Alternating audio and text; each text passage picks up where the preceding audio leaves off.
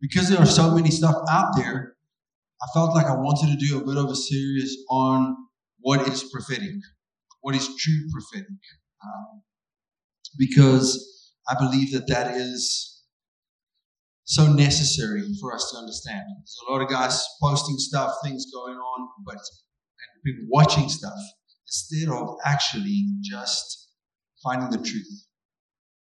We've got to find the truth. We've got to be in a place of truth. So turn with me quickly to 2 Peter chapter 1. 2 Peter chapter 1. I've used the scripture before. We're going to get into it.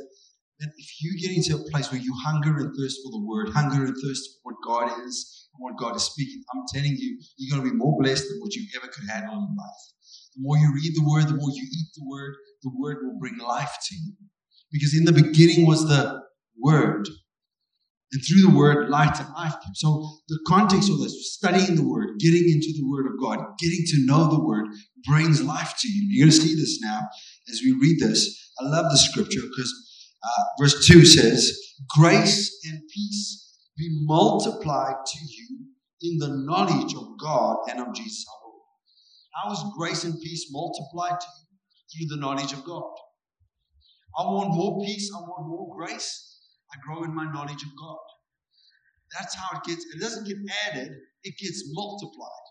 Multiplication happens when there's grace. I know I've said this before. I'm going to hit on it in the spirit because there is something about that God breaks through. People study grace, but they forget about the person. People want to study godliness or life or get into things, but they don't know Jesus. They don't know God. They don't have a personal relationship with Him. Their heart's not moved. All that is in their mind. So when your heart's in it, that's why I love what Grant Luther spoke about a week or two ago when he said, we all know that Paul wrote the majority of the New Testament. But that is more in the amount of books, not in volume. Luke wrote more in volume than Paul. So when we look at volume of what Luke wrote, he talks about heart, the reason for the gospel. Luke and Acts. So we see the birth of it. He lays down a foundation. He lays down what that is. So foundation is important in your life because if you're not built on the rock, you'll be swayed. If you're not built on Jesus, you're swayed. If you're built on anything else, you can be swayed. If you're built on Jesus, you're solid. So it says, through the knowledge of Jesus, grace and peace is multiplied. Verse 3, and His divine power has given to us all things that pertain to life and godliness, who called us by His glory and virtue. Remember we read on. By which have been given to us exceeding great and precious promises, that through these you may be partakers of the divine nature, having escaped the corruption that is in the world through lust. So we can be a partaker of the divine nature. Now, we're talking about prophetic tonight, but we cannot just talk about prophetic without speaking about divine nature, about what it is that we are part of. Now, there are two places where Jesus prays. We're going to read that quickly. Matthew chapter 6. Let's go there. It's important, right? If Jesus tells us, if Jesus is praying, we've got to listen to what He's praying. These are pretty important prayers. It's not just happenstance, little airy-fairy, My Little Pony dust. It is more important that when Jesus talks, we listen. But it's more important when Jesus prays, we listen. We find there's another place where Jesus prays in Lazarus, where it's a short prayer, and He says, Father, thank you that you always hear me. Significant prayer. But when they ask Him, teach us to pray, this is what He teaches them. Now, you've got to get this for a moment. What Jesus is teaching them is vital because it's going to be captured for all eternity and going to be taught to others to pray the same way.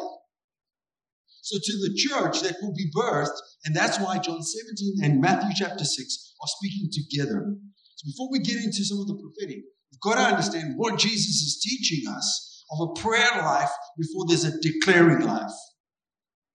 My prayer life is the internal. It's the thing I live on. It's the conversation I have. It's the relationship I have. It's the understanding of that relationship that builds where I can now speak. I speak from the Spirit. There's one Spirit, as I read in 1 Corinthians chapter 2 last week. There's the context of the spirit of the man and everything that flows from that Spirit. Who knows the heart of a man except the Spirit? When we go into in 1 Corinthians chapter 12, when he gets into the giftings, and he talks about all of that from one Spirit. So the Spirit that's in you is the same Spirit in me. So it's easier to prophesy to the same Spirit if it's the same Spirit.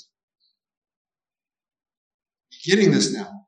If it's the same Spirit in you that is in me, then the Spirit speaks to itself. Because we are one body. It's easy for the hand to take the food and put it in the mouth because it's one body. Even when your eyes are closed, the majority of the time you can put the food in your mouth. Especially if you're hungry. Even if your eyes are closed, you can still eat. But let somebody else feed you. Can't put the food in the mouth because it's not of the same body. I'm throwing examples at you. It talks about a body. If a body is one and we understand the body, it's easy to prophesy because we understand the heart that it's in the same place, the same Spirit. Now, Matthew chapter 6, we're going to read this quickly. So, let's read from verse 5. This is interesting. He says,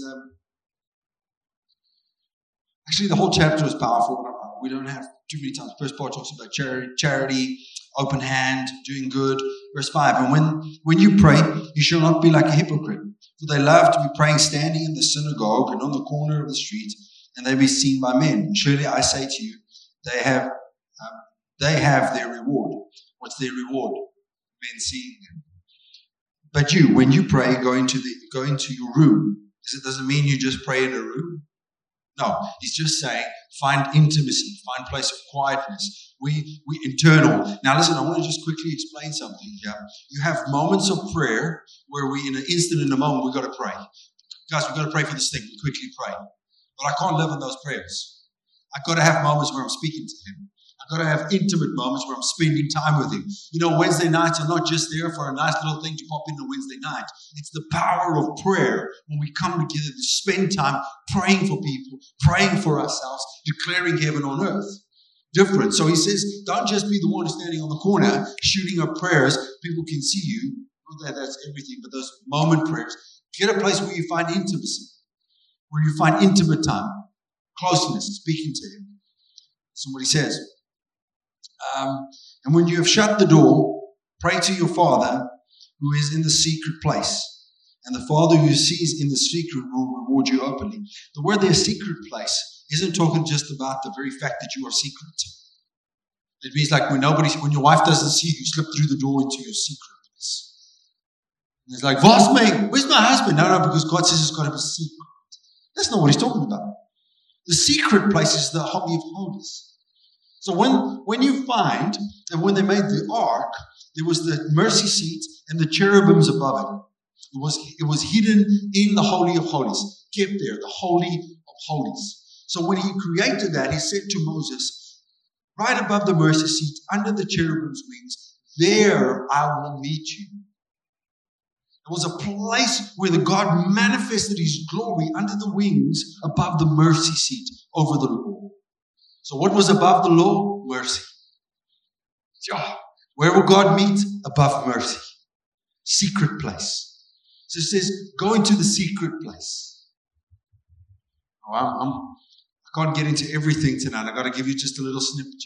When you pray, close the door. Shut off from the rest of the world. Get in there and go into the secret place. Go into that intimate place with him. That's the place where he speaks to you. That's where it's revealed.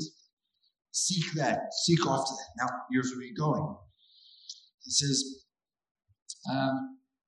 when you pray, do not do vain repetitions, as the heathens do, for they think that they will be heard by many words. It's interesting that he's saying it's not about always talking.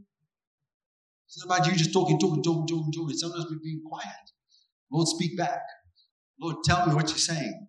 Be meditating on what he's doing. I want to give you a quick one. Someone is saying to me, yeah, but I have all these thoughts. And I hate it when I'm trying to pray and trying to meditate on God. I have all these thoughts and I don't know how to deal with all these thoughts. Just replace the thoughts. It's very easy. Let me explain to you. Stop thinking of a pink elephant. Stop it. Stop it now. Stop it. Oh, stop it. You can't, right? The only way to replace it is a purple ostrich. See, did you just see that? The pink elephant immediately disappeared, and you saw a purple ostrich. What happened? You replaced the thought. The problem is we're trying to fight thoughts in the intimate place where we're quiet with God, is that when there is a thought that comes up, something that is distracting in your life, what does it do? Set your mind on things above. It's easy. Set your mind on things above. Colossians chapter 3, Romans chapter 8. Set it there. So just replace the thought. Just move away from what it is into Him. So what's this got to do with prophetic? We'll see now. It says here, verse 8, therefore do not be like them, for your Father knows the things you have need of before you ask Him. Did He ever say don't ask? No, He says there's a knowing. What did Jesus pray at Lazarus? Thank you that you always hear. What did we start? Lord, you know what I need. But Lord, thank you that it's from this place. So prayers, what He's just about to give, isn't always about your needs. Intimate place is where I just got in the knowing Him, grace and peace is multiplied. Praying for grace and peace doesn't multiply it. Okay, I hope you're getting it. Praying for grace and peace doesn't multiply it. It's knowing Him where grace and peace is multiplied. The more I know Him, the more I'm spending time with Him, I find that I have more grace and I have more peace. What grace is that? The power to move on things I couldn't do by myself. Where's prophecy? By His grace. Where's miracles? By His grace. How do I live life? By His grace. How's that multiplied? In my knowledge of Him. So He says, go into the room. Father knows what you need. Spend time in the secret. Close it off. Be in this place. This is what you pray. It says, in this manner, therefore, pray. The word manner is pattern. This is the pattern of prayer. This is the blueprint. This is how I want you. Not the specific words, but the context of what it is. Just like the armor of God that we read, we've got to put on. When we read about the armor, it's not talking about armor. It's talking about what it represents. So I don't go every morning and put on the armor, the helmet of salvation, the breastplate of righteousness, the belt of truth, the Nikes of Jesus, and then I'm ready. No, I don't do that. What it is, what holds my belt, what keeps my pants up? Truth. What holds it all together? Where do I put the sword in? Where? Truth. He's explaining to me what's supposed to gird my loins. Truth. What covers my heart and my chest? Righteousness. What covers my mind? Salvation.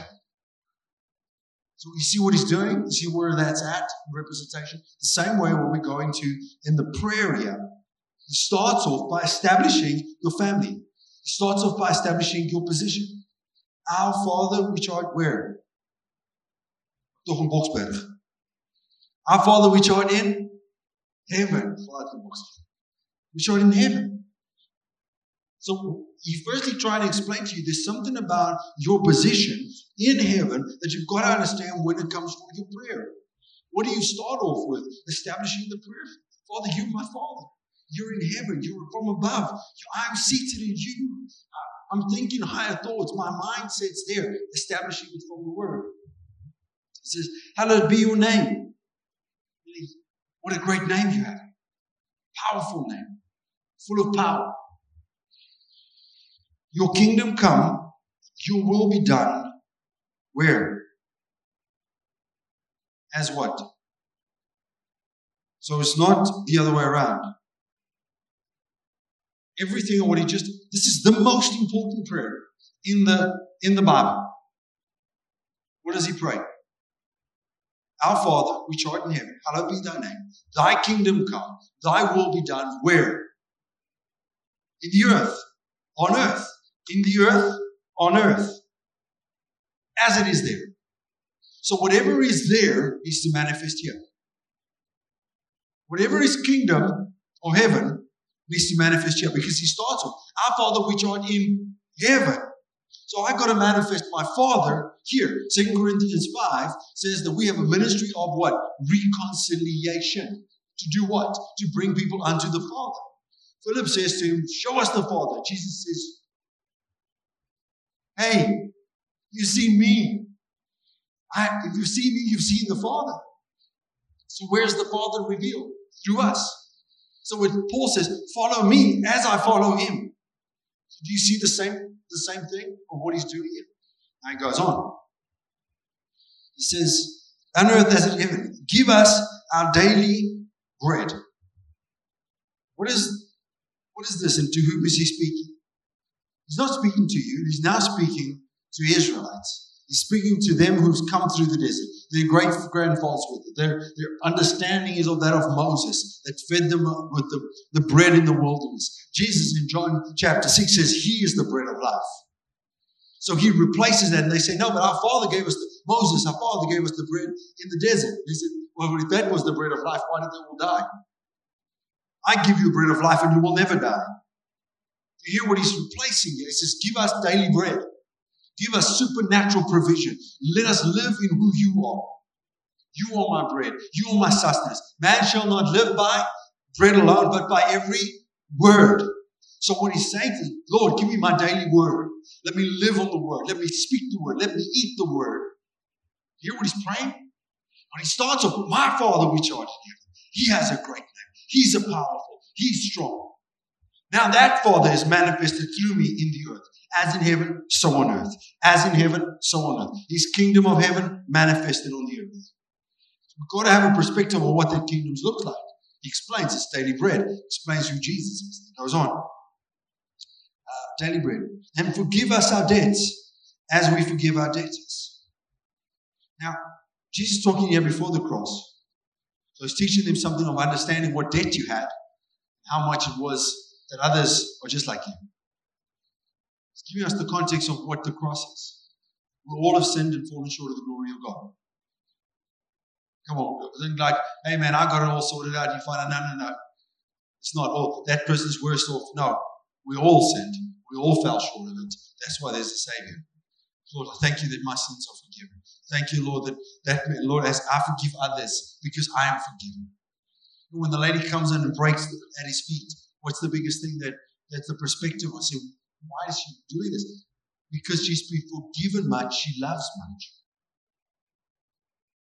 There's forgiven. If I understand my debt's forgiven, there's a different way of living. You know, when we go a little bit further down the line in Christianity, and you've given your life a long time ago to Jesus, you kind of forget how bad you were. Now you start thinking how really smart you are.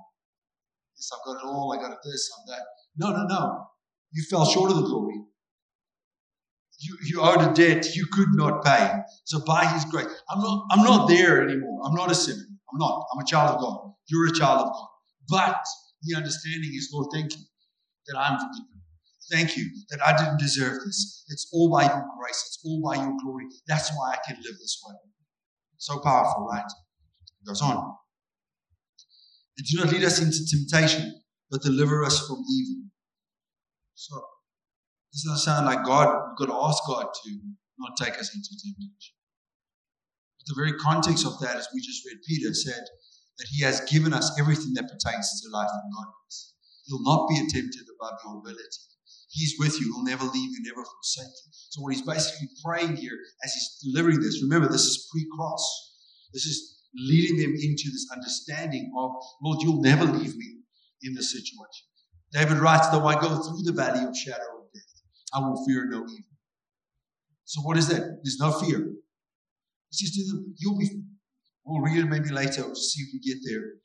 But the one stage in John where he gets to them, they said you'll be filled with sorrow, but in a moment you'll be filled with joy. So we're saying there's this moments you'll have, but I'm coming back, and when I come back, when I step out after the cross, after this death, all sorrow will be removed, and you'll be filled with joy. For the joy that was set before him, he endured the cross. Hear what he's teaching them. He's teaching them, Lord, I'm delivered from evil. Thank you, God, you are with me. I'm not tempted above. Isn't that the kind of prayer we should be praying? We're going through this time right now in COVID and other things. Thank you, God, I'm delivered from evil. I read the newspaper and I see the stuff. I go, thank God I'm delivered from evil. Something comes along. No, Lord, you won't lead me into temptation. Thank you, God, I'm delivered from evil.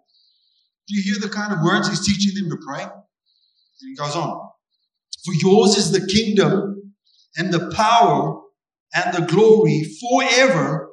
Amen. Who owns the kingdom? He does. I'm in the kingdom. Who's got the power? He's got the power. So he's establishing this in prayer. Now, you just got that? He stops with that. Don't you think if it was more important, some of the stuff we deal with today, he should have put that in there?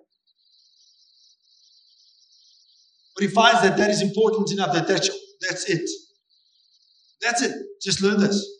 Just live from that when you pray, and you'll see where it goes. The kind of is we get so messed up with human traditions and stuff that we miss the prayer. He's teaching us to pray. His kingdom come, His will be done. Oh, thank you, Lord, I'm provided for. Thank you, Lord, there's no evil. Thank you, God, that all my debts are forgiven. Thank you. Do you hear what He's teaching us? He's teaching us a different perspective of prayer where a lot of us are not praying. But He first says to them, go into the room, find the secret place, be intimate with me, then pray this way. Pray this pattern. Pray in this way. Do you hear that? Now let's go to John 17. Still okay? If you fall asleep, don't worry. Ek weet jy bid vir Rusland. So it's okay. I'll go on. You'll come back out of intercession. Weet jy bid diep vir Rusland.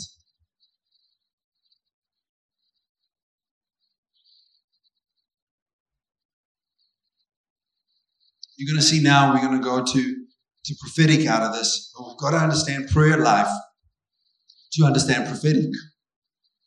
If you understand the pattern and if you understand the goal, it's easy to prophesy.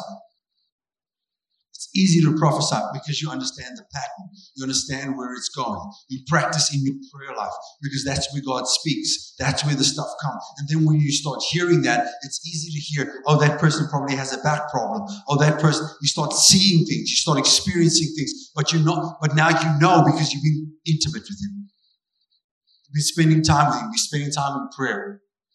Okay. And now, also what will happen is, you start hearing somebody when they prophesy where they're coming from. I'm going to explain quickly. When somebody starts opening their mouth and you can hear this person hasn't been praying.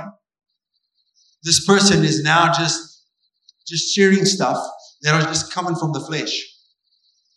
I'm not knocking people. I'm giving you the key to hear if it's fleshly prophecies or if it's godly prophecies. What is the goal? Remember last week I said the spirit of prophecy is the testimony of Jesus. If it's leading to Jesus, if it's reconciling back to the Father, if it's of the Spirit, that is the prophecies that we're following. Where are the prophecies taking us? And what are prophecies doing? It's drawing you closer to the Father. But we find what is the job of the Holy Spirit? It's to lead us and guide us and take care of us. That's the prophecies, to draw us where? Closer to the Father. If I'm not getting closer to the Father, that ain't a godly prophecy. And the prophecies that are happening are people who are going back into Old Testament prophets and trying to be Old Testament prophets, prophesying doom and gloom or kind of direction. Holy Spirit's direction is internal first. You need to be hearing from the Holy Spirit, not the prophets. Sorry, guys, I want to be just really honest. If you're waiting for prophets to guide you, you're missing it. Prophets are not there to guide you. The Holy Spirit is there to guide you. You are the one who's hearing from the Holy Spirit. Then the prophet comes and releases prophetic action to help you find what God's already saying to you. Confirmation, prophetic action, declarations. For what? His kingdom come, His will be done on earth as it is in heaven. Any prophecy that doesn't fit into that thing is missing it because it's not of the testimony of Jesus. The spirit of prophecy is the testimony of Jesus. That's the power of what it is. Now, John 17. So I want to read the whole chapter. Is that okay? We're going to read through it and listen to this. Firstly, Jesus prays for Himself. This is a vital prayer. It's recorded. It's documented. Jesus just about to step into the greatest moment in history, triumphing over everything, a release of what it is. The reason He came was to die and get resurrected. So what He's saying here is vital. He's taught them how to pray when they wanted to know how to pray. Now He's praying for them. He's praying for Himself. He's praying for them, and He's praying for all believers. Jesus spoke these words, lifted His eyes to heaven and said, Father, the hour has come. Glorify your Son, that your Son may also glorify you. As you have given Him authority over all flesh, that he should give eternal life to as many as you have given him. So what is he? What is he about to do? Give you eternal life. It says, and he has power over all flesh. And this is eternal life, that they may know you, the only true God, and Jesus Christ, whom you have sent. What is eternal life? That we may know him. What's the word know there? Intimacy. Do you know him? You have eternal life. Okay, wait. Eternal life doesn't kick in the moment you die. It's a problem we have. We've all been taught you're going to live forever. That's why you need Jesus. We use that word. But before the cross, people also lived forever. We read about Lazarus and the rich, he saw him there. It was in Hades, and he was in Abraham's bosom. They were also in the spirit. Where did Jesus go after he died? Into the Hades to preach the gospel. He revealed himself. People got saved. Preached the gospel there to those who were before the days of Noah. So you lived forever. Eternal life's got different perspective. The moment you get saved, you are eternally connected to the Father. Eternal life. Do you know him? Intimate connection. Difference. Now, okay, I'm going to try to not preach too much and just read. It says that you may know you. Verse 4. I have glorified you on the earth, and I have finished the work which you have given me to do. And now, O Father, glorify me together with yourself, with the glory which I had with you before the world was. Now listen to what he used. He used the word glory, a glorification. Lord, you and me also being glorified together. This was verse 5. And now, O Father, glorify me together with yourself, with the glory which I had before the world was.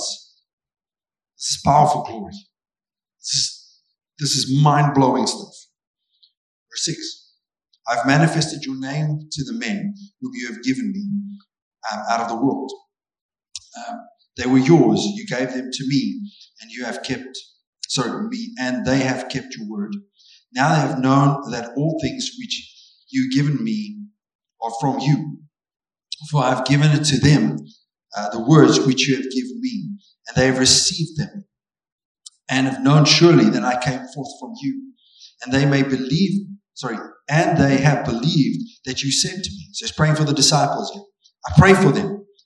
Do not pray for the world, but for those whom you have given me, for they are yours. And all mine are yours.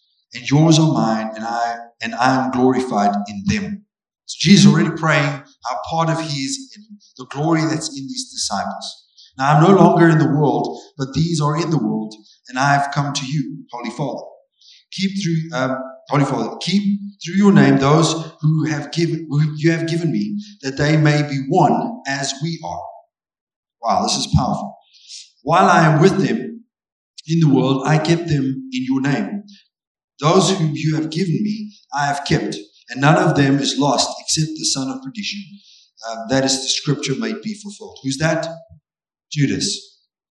Who's the one that was there given? Son of perdition? Judas. That's my perspective. That the scripture might be fulfilled. But now I come to you, and these things I speak in the world, that they may have my joy fulfilled in themselves. I have given them your word, and the world has hated them, because they are not of the world, just as I am not of the world. I do not pray that you should take them out of the world. Listen to that. But you should keep them from the evil one. They are not of the world, just as I am not of the world. Sanctify them by your truth. Your word is truth. As you send me into the world, I also send them into the world.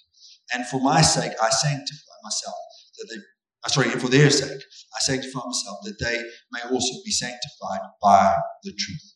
He's praying for his disciples. He's releasing glory over them. Listen, how much of that was praying for them to have good homes and be okay? And did you read any of that there? What he's praying for is all spiritual. He's praying for sanctification. He's praying for the glory of God as much as the glory was in him that will be in them. He's releasing this over them. He says, don't take them out. They're going to be here. But in this world, you'll protect them. in this world, they'll walk in the glory. The glory will be with them. He's lifting it up as he's praying for them. And how part is he? He's given him the word. And basically what he's saying, Lord, the word I've put in them, may that be glorified. May they take that word to the world. May it be exalted. Do you hear everything he's praying? Do you hear any fleshly, carnal stuff in what Jesus is praying for his disciples? Nothing. It's not connected to that. He's praying for the spiritual stuff. Now, we've got to read it all into connection. Remember, first part he's praying, how part is he of God? His thing, praying for himself, what God's done. Then he prays for those who are right there in it. And then he goes to me and you. Verse 20. I do not pray for these alone, but also for those in Strand who will believe in me through their word, that they all may be one as the Father are in me, and as you, Father, are in me, and I in you, that they may be one in us, that the world may believe that you sent me. Listen, the more part I am of God and God of me, it's not about me, it's about the very fact that Jesus was sent. Listen to what he's saying here. He says, Lord, that the world will believe I was sent. As much as you are part of me. Listen when he goes on to say this. I hope you're going to get this. He said to me, verse 22, and the glory which you gave me, I give them, that they may be one just as we are one. Wow. Stop die horlosie. Stop. Just listen for one moment. What did Jesus just pray before that? The glory which I had before the world was formed. Lord, I pray that they will have that glory. Just as we are one, they will be one. With who? With him. Lord, as much as you are in me, I am in you, they are in us, and we are in them. And the glory which I had before the world was formed, we give it to them. Hey, we've been playing around with the anointing. We've been playing around with Christianity. When I start reading this, I read that we have missed it to this far about what the glory of God is when it says it will fill the whole earth. And I realize that there is more to who we are as children of God when the glory of God flows through us. They want to stone Jesus. What does he do? He walks right in between them and just leaves them. Standing on the edge of the cliff, they pick up stones. We're going to kill you. He says, no, you're not. Choop, choop. All drop there. It's almost, he's the super Jedi. No, you won't. Choop, choop, choop. No, we won't. He just walks straight through them. Jesus walks on water. The Bible says we've died to the principles of this world, yet we act in that way. I'll read it now if you want me to, but you can go look at it. He says we died to the elements of this world. But yet why do we live to the elements of this world when we've received the glory he had before he formed the earth? That glory dwells in me.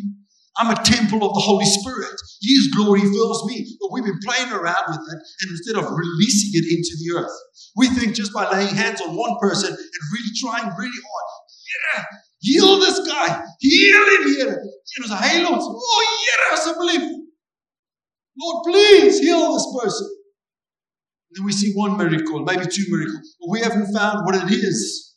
See, we're playing with a little squeegee bottle to try and drop the glory a little bit here. When we are filled with the glory that was in Christ, in God, before the earth was formed. The glory before this world was formed in us. So when we speak from that place, how does God speak? Let there be light. The moment he spoke that, everything in nature responded to his words. See, okay, now we're touching on some prophecies. See where I'm going with this? Prophecy isn't just about me looking at a person and giving them a prophetic word. The very office of that as a prophet, or what is designed for us to operate in the gifting, is to declare the things that be not as though they were. It's to speak from a place where the glory of God is, when we say, no, this shall not happen, and everything comes in line with it. That's the prophetic, because it's the testimony of Jesus. The spirit of prophecy. To look at a person and prophesy, you will not be the same. Your life is about to change. God's going to do incredible things in you. And when you start speaking that over that person, things come in line. Because we've heard of the Father. Because we know his thoughts. We hear his heart. He goes on to say, I think we were verse 24. Father, I desire that they also whom you have given Read again. Father, I desire that they also, whom you gave me, may be with me where I am, that they may behold my glory, which you have given me, for you loved me before the foundation of the world. Where does he pray for you to be? With him. Where is Jesus right now? At the right hand of the Father, right?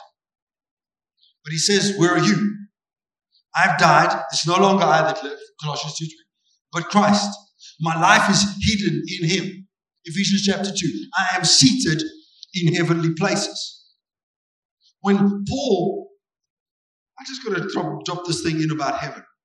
When Paul receives a touch of God, Saul, he's riding on the horse, donkey, whatever he was going on. He's riding there, and suddenly a light brighter than the noonday sun appears. He drops off, he falls to the floor, he lies there, and he writes later on, he says he was pulled into the third heaven. Was it the Star Trek moment?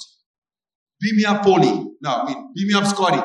Like, Petrus, what me? When Petrus was still there, no, like, I don't know. Beam me up, Samson. And like, shoot, they're gone.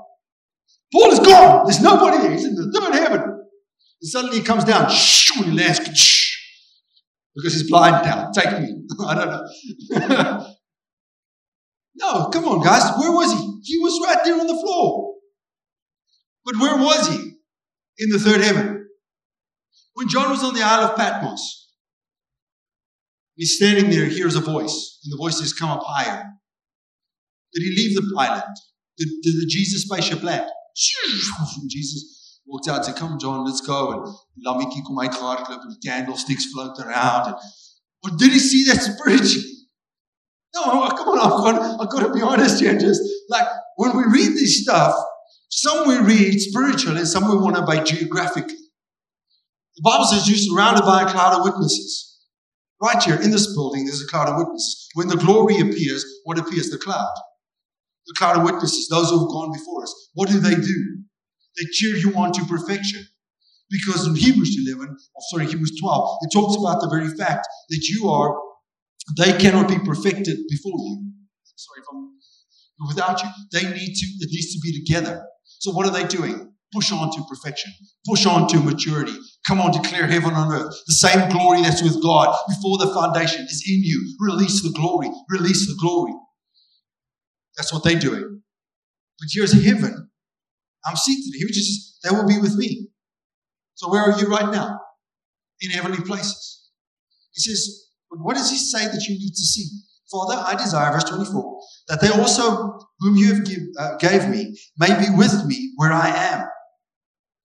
That they may behold my glory, which you've given me, and you loved me before the foundation of the earth. He said, Lord, let them be in me, where I am, that they will behold my glory.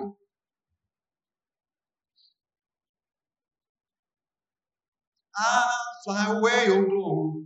It doesn't happen one day. It happens now. Where's Jesus right now? In you. Where's his glory? In you. What are you going to see? What does John do? John, in a moment, in an instant, hears a voice behind him. It says, turn around. When he turns around, he sees the candlesticks. He sees a lion. He sees a lamb. Where is that? He's on the Isle of Patmos, but in the spirit, he's seeing God's glory. Come up higher. He stepped into a higher realm. Where's God's thoughts? God's ways are higher than my ways. His thoughts are higher than my thoughts. It's not geographically. It's not up in a higher place. It is of a higher realm. So his glory is of a higher realm. Where's your mind? Set your mind on things. Oh, so I've got to take my mind out and throw it into the air because it's going to be there. Gooi het in die groot swart gat in. The big black hole. Set your mind on things above. Where Christ is seated at the right hand of the Father. Your life is hidden in him. Set your mind there. Set your life on that. When that is there, everything changes. Now listen, as we finish. O righteous Father, the world has not known you, but I have known you, and these have known that you sent me. I have declared it to them, your name, and I will declare it, that the love which you loved me may be in them, and I in them. Can I ask you, In any of these prayers, some of the stuff we follow today, is any of that in that prayer? What does he pray for us? What is his greatest desire from prayer for you? It was only that. It's only that. May my glory be in you. May you be one with me. As you are one with me, you'll be seated in me, and you will behold my glory and know that you are loved. The same glory I had before the foundation of the earth. That's the only purpose of what he came to do. Jesus didn't want to get you to heaven. Jesus wanted to get heaven to you. The problem is that everything has been postponed for one day when we get to heaven, when the very fact of what Jesus did was to bring heaven to you right now, in this very moment where you're at one with God. What was the thing that he came to die for? Separation from sin. Or separation from God through sin. You could not go to God individually and walk into the Holy of Holies and say, God, I feel like I want to pray right now. Can I talk to you? You'd be killed right there in that moment because you were a sinner. You were unholy, unworthy, no glory in you. The glory would kill you. Now after the cross, the glory lives in you. Well, I'm going to say that again. The glory of God was so powerful that when you came in as a sinner to walk in there, and that priest walked in there, even just a touch made him unworthy of a sinner. So he would walk in with a touch and he would die. But Jesus said, no, sin does not separate you from the Father. Now you are the temple of God. Now there's no more separation. I am in you and you are in me. We are one where? In the earth. So go to Matthew chapter 6. Our Father, which art in heaven, hallowed be thy name. Thy kingdom come, thy will be done where? On earth, in the earth. The manifestation of God's glory is for heaven to manifest here, for God's glory to manifest here. We haven't seen that yet in a full body. We're stepping more and more. It says growing up in maturity into the head, so it fills all and in all. So we have an understanding of that, the maturity. Fighting us, okay, don't worry. Sorting out messing, it's okay. Hey, Malfa, shh. Shh. Do you hear where I'm going with this? Why has this got to do with prophetic? Because prophetic's got to come in line with what that is. Too much of the prophetic has been based on earthly things, on earthly realms, and just trying to get you satisfied with where you are in the earthly realm. When prophetic's supposed to be drawing you closer to God, understanding his glory in you, and declaring from that place. Then we'll see greater things we've ever seen before. You know, I read the stories of the great men of God who did these signs and wonders and miracles. You see them. Cobus van Rensburg was probably the greatest healing evangelist of all time. He did more miracles than anyone in the healing revivals. More miracles than any one of them. Documented stuff. But it was one guy doing all of it. You go read Smith Wigglesworth, John G. Lake, Maria Worthhead. You read these people that did signs and wonders, supernatural things, amazing things. Hearing God's word, individuals, while the rest of the church says, you do it, we follow. You do it, we follow. When God's desire is for all men, for all of you, to live in maturity, for all of you to prophesy, for all of you heal the sick, raise the dead, cleanse the lepers, for all of you to live in righteousness, for all of you to manifest his glory. He doesn't pray for superheroes here. He prays for you. When you read that prayer is for you. That you might have the same glory as he had before the world was formed.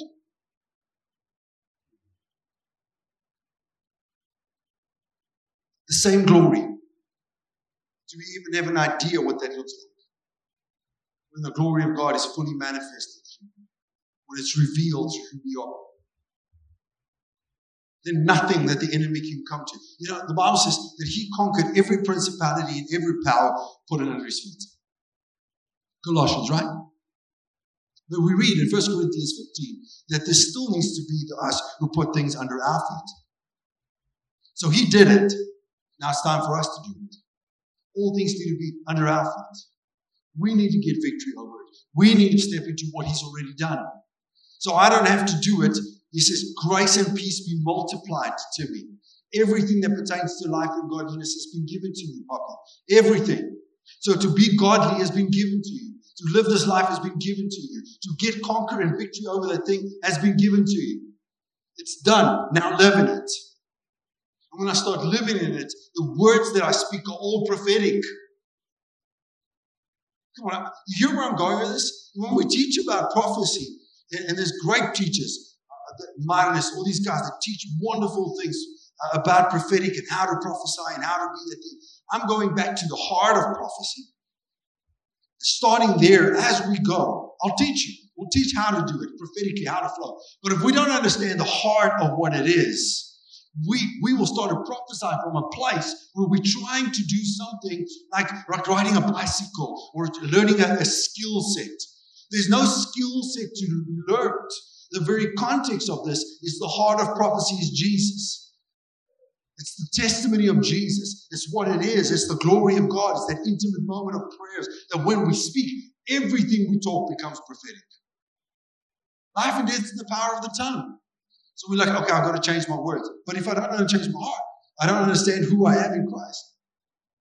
And all of that's just words. It's just trying. It's just to be. Is it making sense? And the trueness is Matthew 6. On earth as it is in heaven. So whatever I'm reading or hearing, I draw it through the word and the cross to what Jesus did on the cross and what I just read about the prayers. Everything that's being taught right across the world, no matter who it is, I draw it through that place to see, does it come in alignment with kingdom on earth, manifestation of the glory, and the glory through us? If it doesn't do that, I don't listen to that prophecy. I don't listen to that thing. Just throw it out. I don't care. I don't care. Because it's got to be through that. This is what's given to me. We read it. Right? From that place, we'll start prophesying over our children, over our country, over places when we speak. What do we speak in alignment? Do we speak political parties into being? No. Do we pray against unrighteousness? Yes. But for what? How do we pray against unrighteousness? His kingdom come, His will be done on earth as it is in heaven. I declare His glory to fill a place. I declare His breakthrough to come into that area. What do we pray for? The gangs that are right behind us here, in this area right behind us. Horrific stuff. Many people get killed right here behind the church. What are we praying every Wednesday, every week? We pray the glory of God to fill that place. God's power to hit that place. Because the police can go in there, they remove a certain group. What happens? Another group takes over. But if God's glory fills that place, people are getting dreams. Prophetically, we're speaking. No more gangs. As town changes, everything changes. You hear what the glory? That's kingdom come, will be done on earth as in heaven. That is the spirit of prophecy, the testimony of Jesus, that Jesus is glorified. Making sense?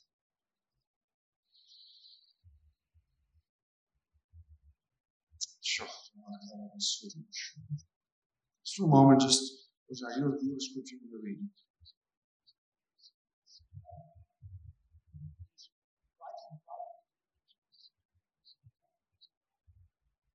Sometimes a question arises in our heart about a scripture we heard once upon a time. We're saying, Sean, I'm hearing all of this stuff about the glory, but where does that scripture fit in? And this is Isaiah 42 verse 8. I am the Lord, that is my name, and my glory I will not give to another, neither my praise to graven images. So you hear what the context is? It's graven images. It's idol worship. It's anything that's not God or not godly. He said, I will not give my glory to that. In other words, he can't even share his glory with the law, because when Moses had the veil over his face, he hid it for the very reason that it was fading. So if you read 2 Corinthians 3, the end is, he said, where the Spirit of the Lord is, there is liberty. He said, and all with unveiled face, he said, in 1 Corinthians 13, 2 Corinthians 3, it's all about looking into the Word as a mirror, and the reflection that comes from that, then my face shines. Stephen was very much in the position of Sean's sermon tonight. Stephen was declaring what Sean is preaching tonight. He said, and his face literally shone. When they stoned him, he said, I'm standing on this word like Sean is preaching tonight. And that's what made his face shine. God said, I will not share my glory with an idol. I will not share my glory with the law. But you are not an idol and you are not the law. You are John 17. You are 2 Corinthians 3:18. He said, from glory to glory. He said, I desire to share my glory with you. I desire to give you my glory. The whole earth will be filled with the knowledge of my glory.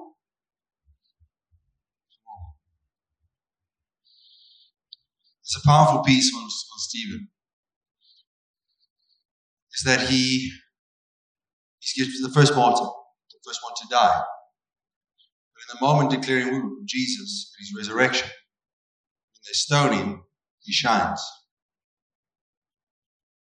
It's a glory that starts to be revealed. Very many stories of certain people who stepped into glory and experienced God's glory, and the glory started to manifest through them. Some incredible stuff. I remember reading a story of a man who was held captive and thrown into a hospital. I can't remember the entire list, but he was there under guard, and he was not supposed to be there. It captured him, and he had gotten hurt or something. I can't remember the whole thing. There was no electricity and no nothing. And so one night they walked past, and as they walked past his room, there was a light in the hospital. And so they went in, and the nurse has been documented on some of these amazing things. And she walked and saw the light and was like, but this is impossible, there's no electricity. And she walked towards the bed. He was sitting reading his Bible in the hospital, and he was shining as he was reading the Word.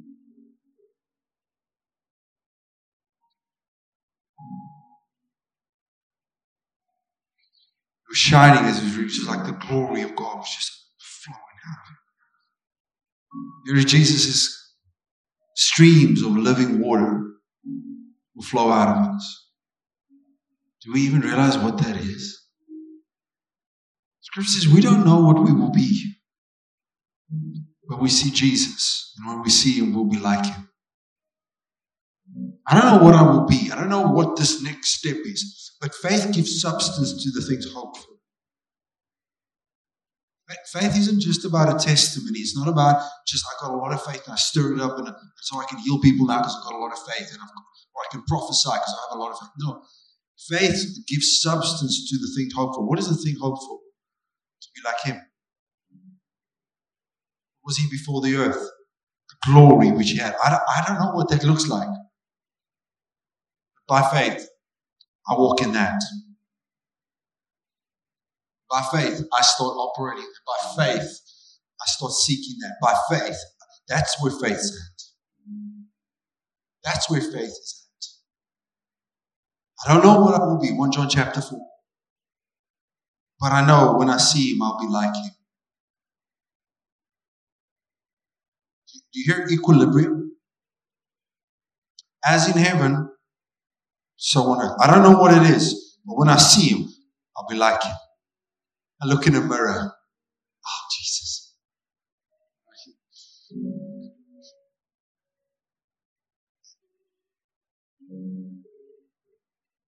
Religion has made us always trying to achieve to be like Jesus. Trying to work up. And when I've done everything right and perfect, then I'll manifest it. When Scripture says that it's been given to us already. I don't know what I will be like. I don't know how that looks. I don't know completely what it means to be fully in the glory of God. But I know that when I see him, I'll be like him.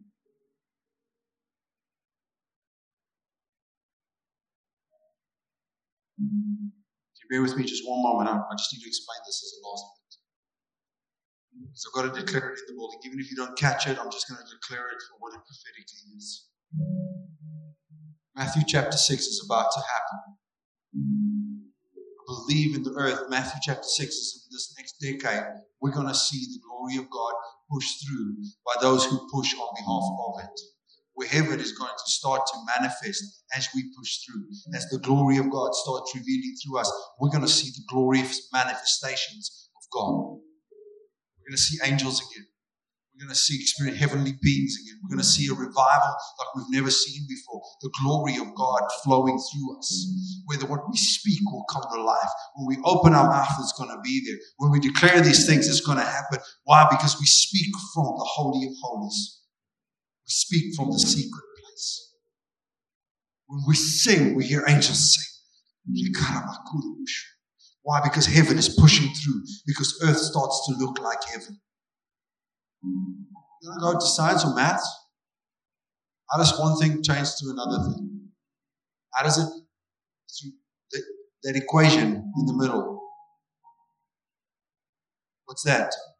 Equilibrium. The same as there, the same as here. When Jesus dies, graves are opened. People are risen.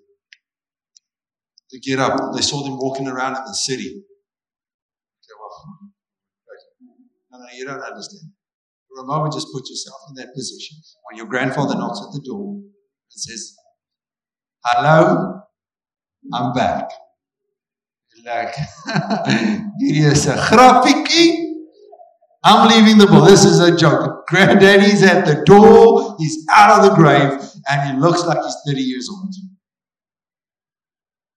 See, we're playing around with stuff when the glory of God was revealed in Christ. And He showed us what the glory does. He showed us what the glory does. He speaks to a storm and it's quiet. They want to stone Him and He says, "Move out of my way." He says, "I laid my life down and I build it up again." They throw Him in a grave. He opens the grave. He operates in a different way. He shows up at a funeral and the dead is raised. He walks on water. What does He show forth? He shows forth the glory of God revealed in flesh. Shows us what it looks like. So we need money. He says, "Go catch a fish." So we haven't got food. He says, "Throw the net over on the other side." It's prophetic. Just throw it up. We've got all night. Do you listen to the word? Or are you going to go on your experience? Cast the net on the other side. They cast it. So much fish. They can't pull it in like, "Lord, this is incredible." He's showing forth the glory. He steps off the boat. He touches the soil. When he touches the soil, the demon, this man, runs to him. The demon-possessed man runs to him. You know, we're playing around by faith. What does the demon-possessed usually do? They run away. Jesus steps on the boat. When glory touches earth, the demons run to him. And they come running at him. He sets them free.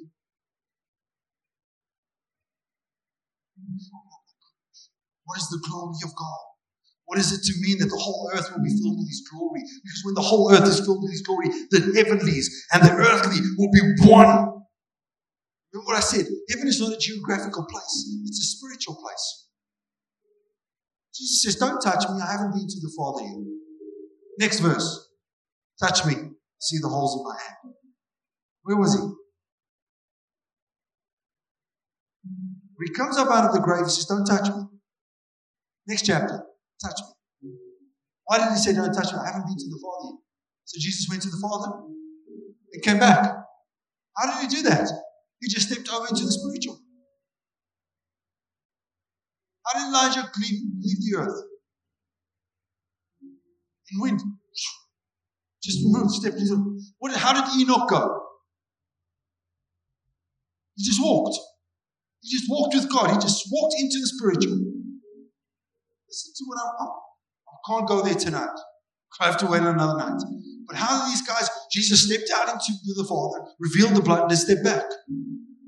Enoch walked with God and just kept on walking. I'm done with this earth.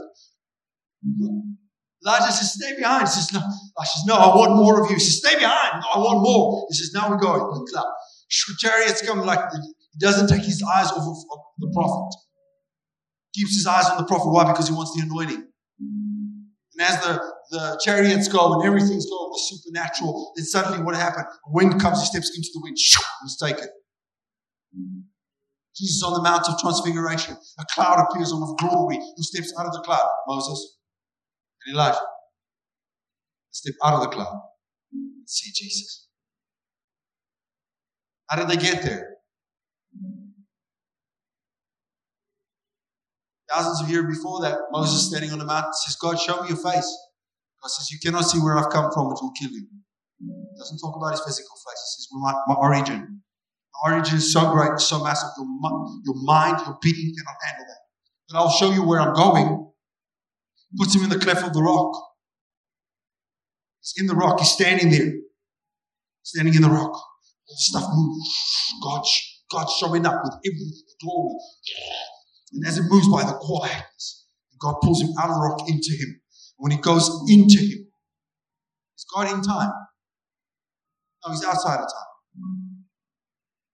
So Moses steps into God, sees where God is going. Same mountain, same place. Elijah. Elijah says, show me your face. God says, I can't. You will die. But I'll show you where I'm going. He says, okay, stand in the rock. He waits. Everything goes by. Suddenly he steps in. He bumps somebody. Who are you? I'm Moses. Who are you? I'm Elijah. I'm going somewhere. 100 years later, Jesus steps onto a mountain. God says, right now you're going to be witnessed by the law and the prophets. And who appears to him when the cloud stops, come around him. Who steps out of the cloud? Moses and Elijah. And they see Jesus. Where were they? Maybe they were still on the mountain, caught up. They're caught in the Spirit. They're right there. But in the Spirit, both of them are standing before the Son of God. And they look at him. The same as Shadrach, Meshach, and Abednego, who's in a fire. Who appears in the fire? Jesus. Why? Because they chose beyond time to live in the glory, saying, I don't stand for this dead thing that's standing in front of me. I'll die even. And in that moment when they step in by faith, who appears? Jesus. So when Moses and I, they're on the same mountain and they step into him.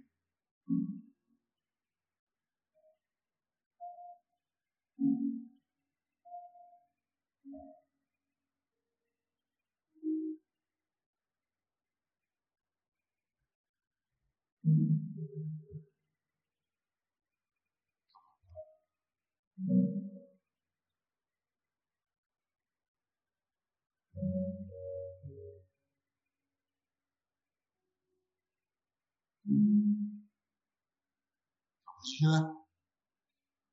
Moses steps into God, sees God, has experience with God, but yet sees everything from creation. God reveals to him everything. He sees everything in perfect detail. And he goes into Genesis. If you look at Genesis, how prophetic Genesis is, Annalise teaches about that. It's profound what Moses sees in the Spirit. In a moment. We're talking about prophecy. We're talking about words of knowledge. We're talking about things. See, we want to make it just to know somebody's telephone number. No, man. I don't want to know somebody's number. I want to know him. And when I'm in him, it doesn't matter whether it's a telephone number or a name. That's very powerful stuff. I'm not taking away from that. But that's only the little tip of the iceberg of what it means to be in the prophetic, what it means to be in the Spirit. They're on the earth, but yet they are with Jesus. I don't know. They're pulled away when they see Jesus. No wonder Elijah didn't even die. Elijah. He didn't die. He said, if that's the end result, then death is conquered. I'm going to God.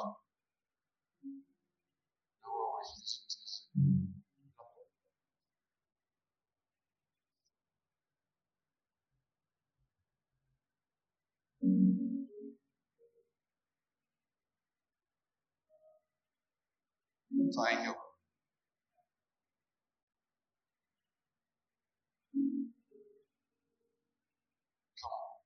Come on. You hear that?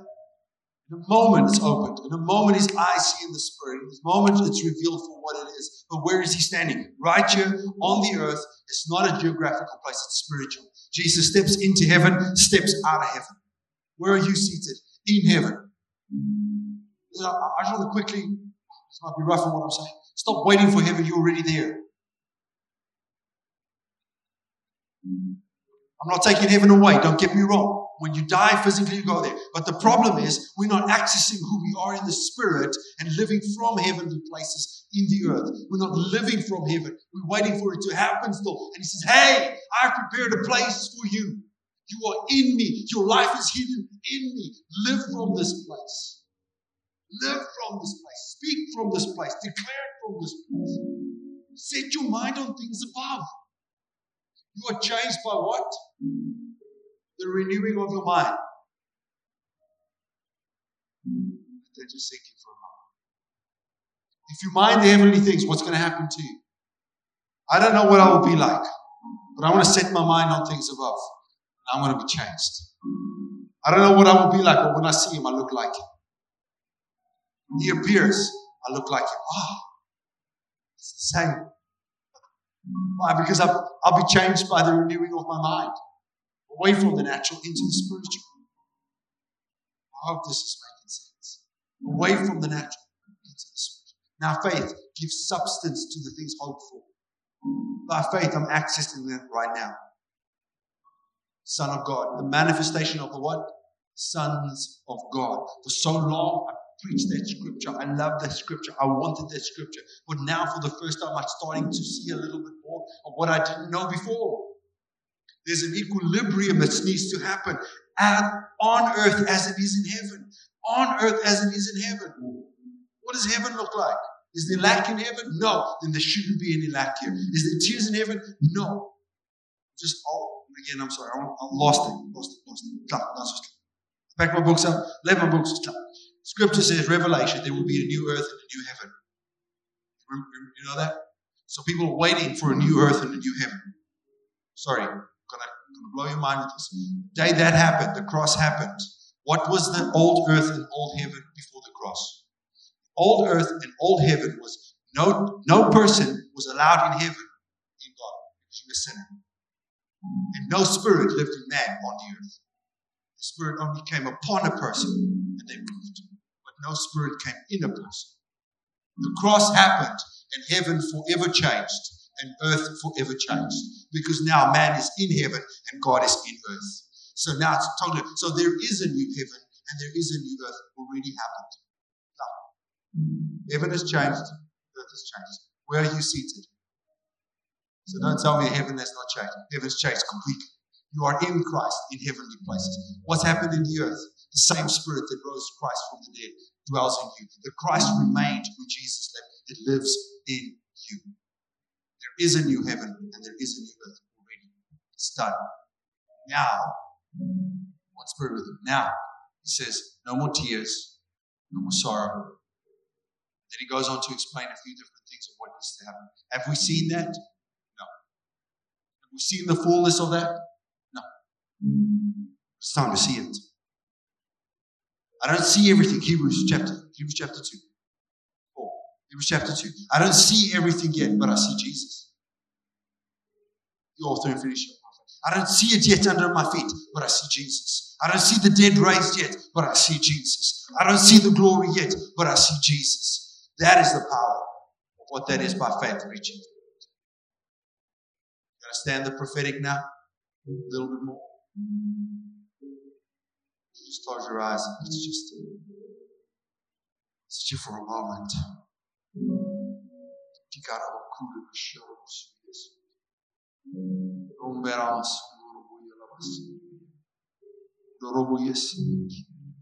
Glory, your glory.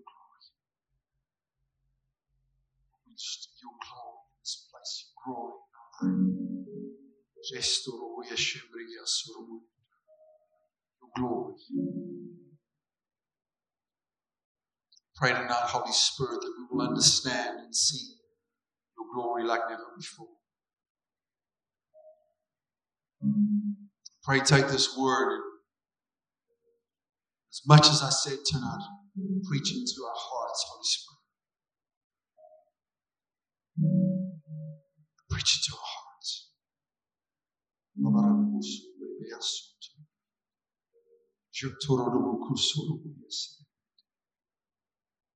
Holy Spirit, Holy Spirit, Holy Spirit.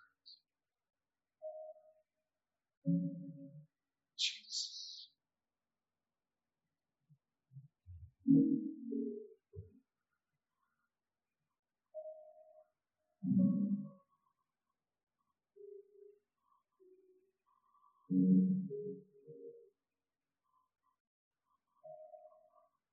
We grow in intimacy with you. Truly experience you in the secret place.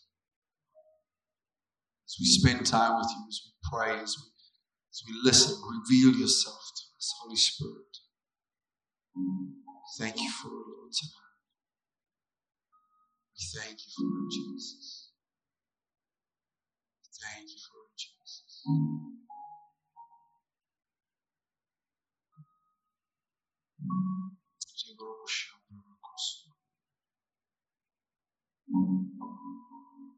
Thank you, Lord. Thank you, Jesus.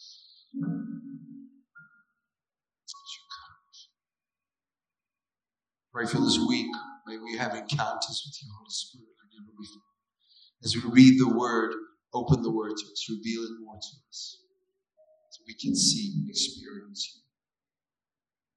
May we see heaven manifested on earth. May this be the generation that steps into it. May we see your glory revealed in and through us.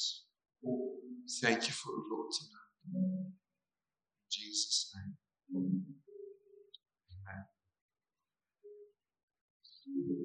Just have one or two words quickly for people, and then we're going to end. We're just going to be really quick. My brother, you have the beard. Man, I just saw you sit there in the Spirit tonight, and I saw you like carrying heavy on your past. It's like it's this weight of something that you carry. And every time you've come to God, and you've kind of given it to God and say, okay, God, here it is. Please help me with this, deal with it. It feels every time God's done nothing, and then you kind of take it back and you kind of worry about it and step on with it.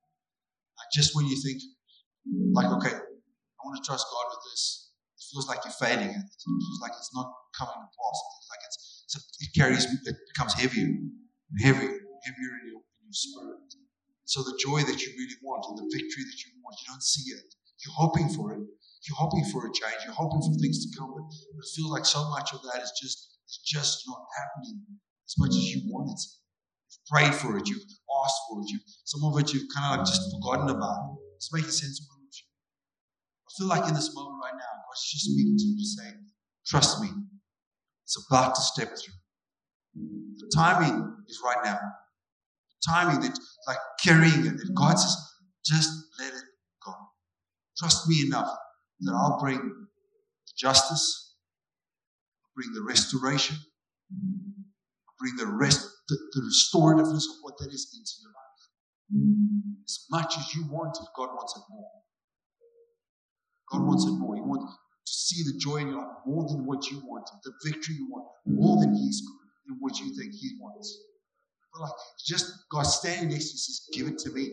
You're like, okay, God, but what if? Just give it to me. Allow Him to be the one that takes that out of you. Because I believe the joy that He's got, the life that He's prepared, the victory that's got.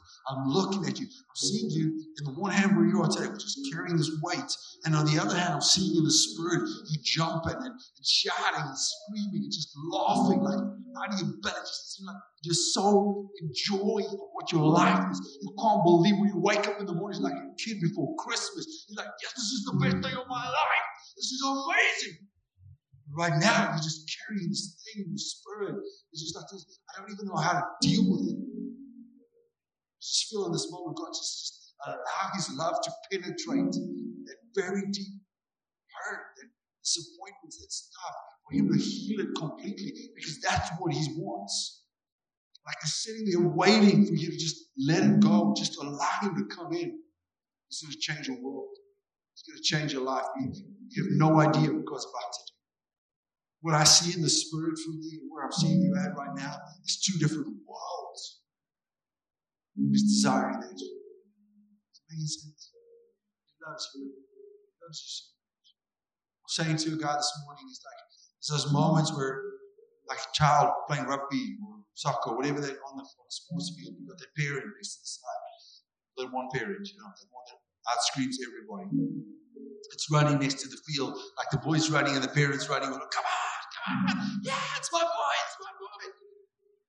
The Spirit, I'm seeing the same thing.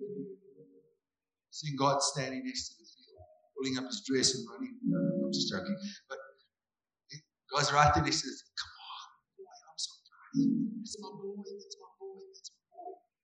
Proud of you, I love you, I love you. I'm literally hearing Him shouting it out over you.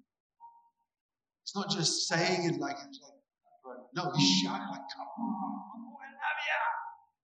Standing with a banner on the stage playing, you're on the stage, and he's shouting, it's my boy. You've got to get a view of that in your life, because I believe what I'm seeing in life here is greater than where it's at right now. So much more is going to see. Life penetrating this love. Would you just a moment just to close your eyes? Why don't you just put your hand on your shoulder? Would you just stretch out your hands to him right now? Father, I thank you for my brother tonight. Thank you that you love him. That you love him, Jesus. That you love him so much. I thank you that you bring healing and restoration to his heart, his life right now. He will never be the same again.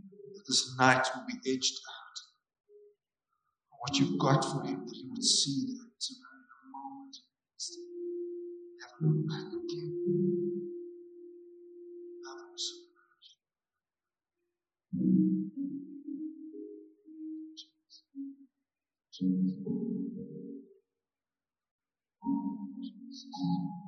Bless him, Jesus. Bless him, Jesus.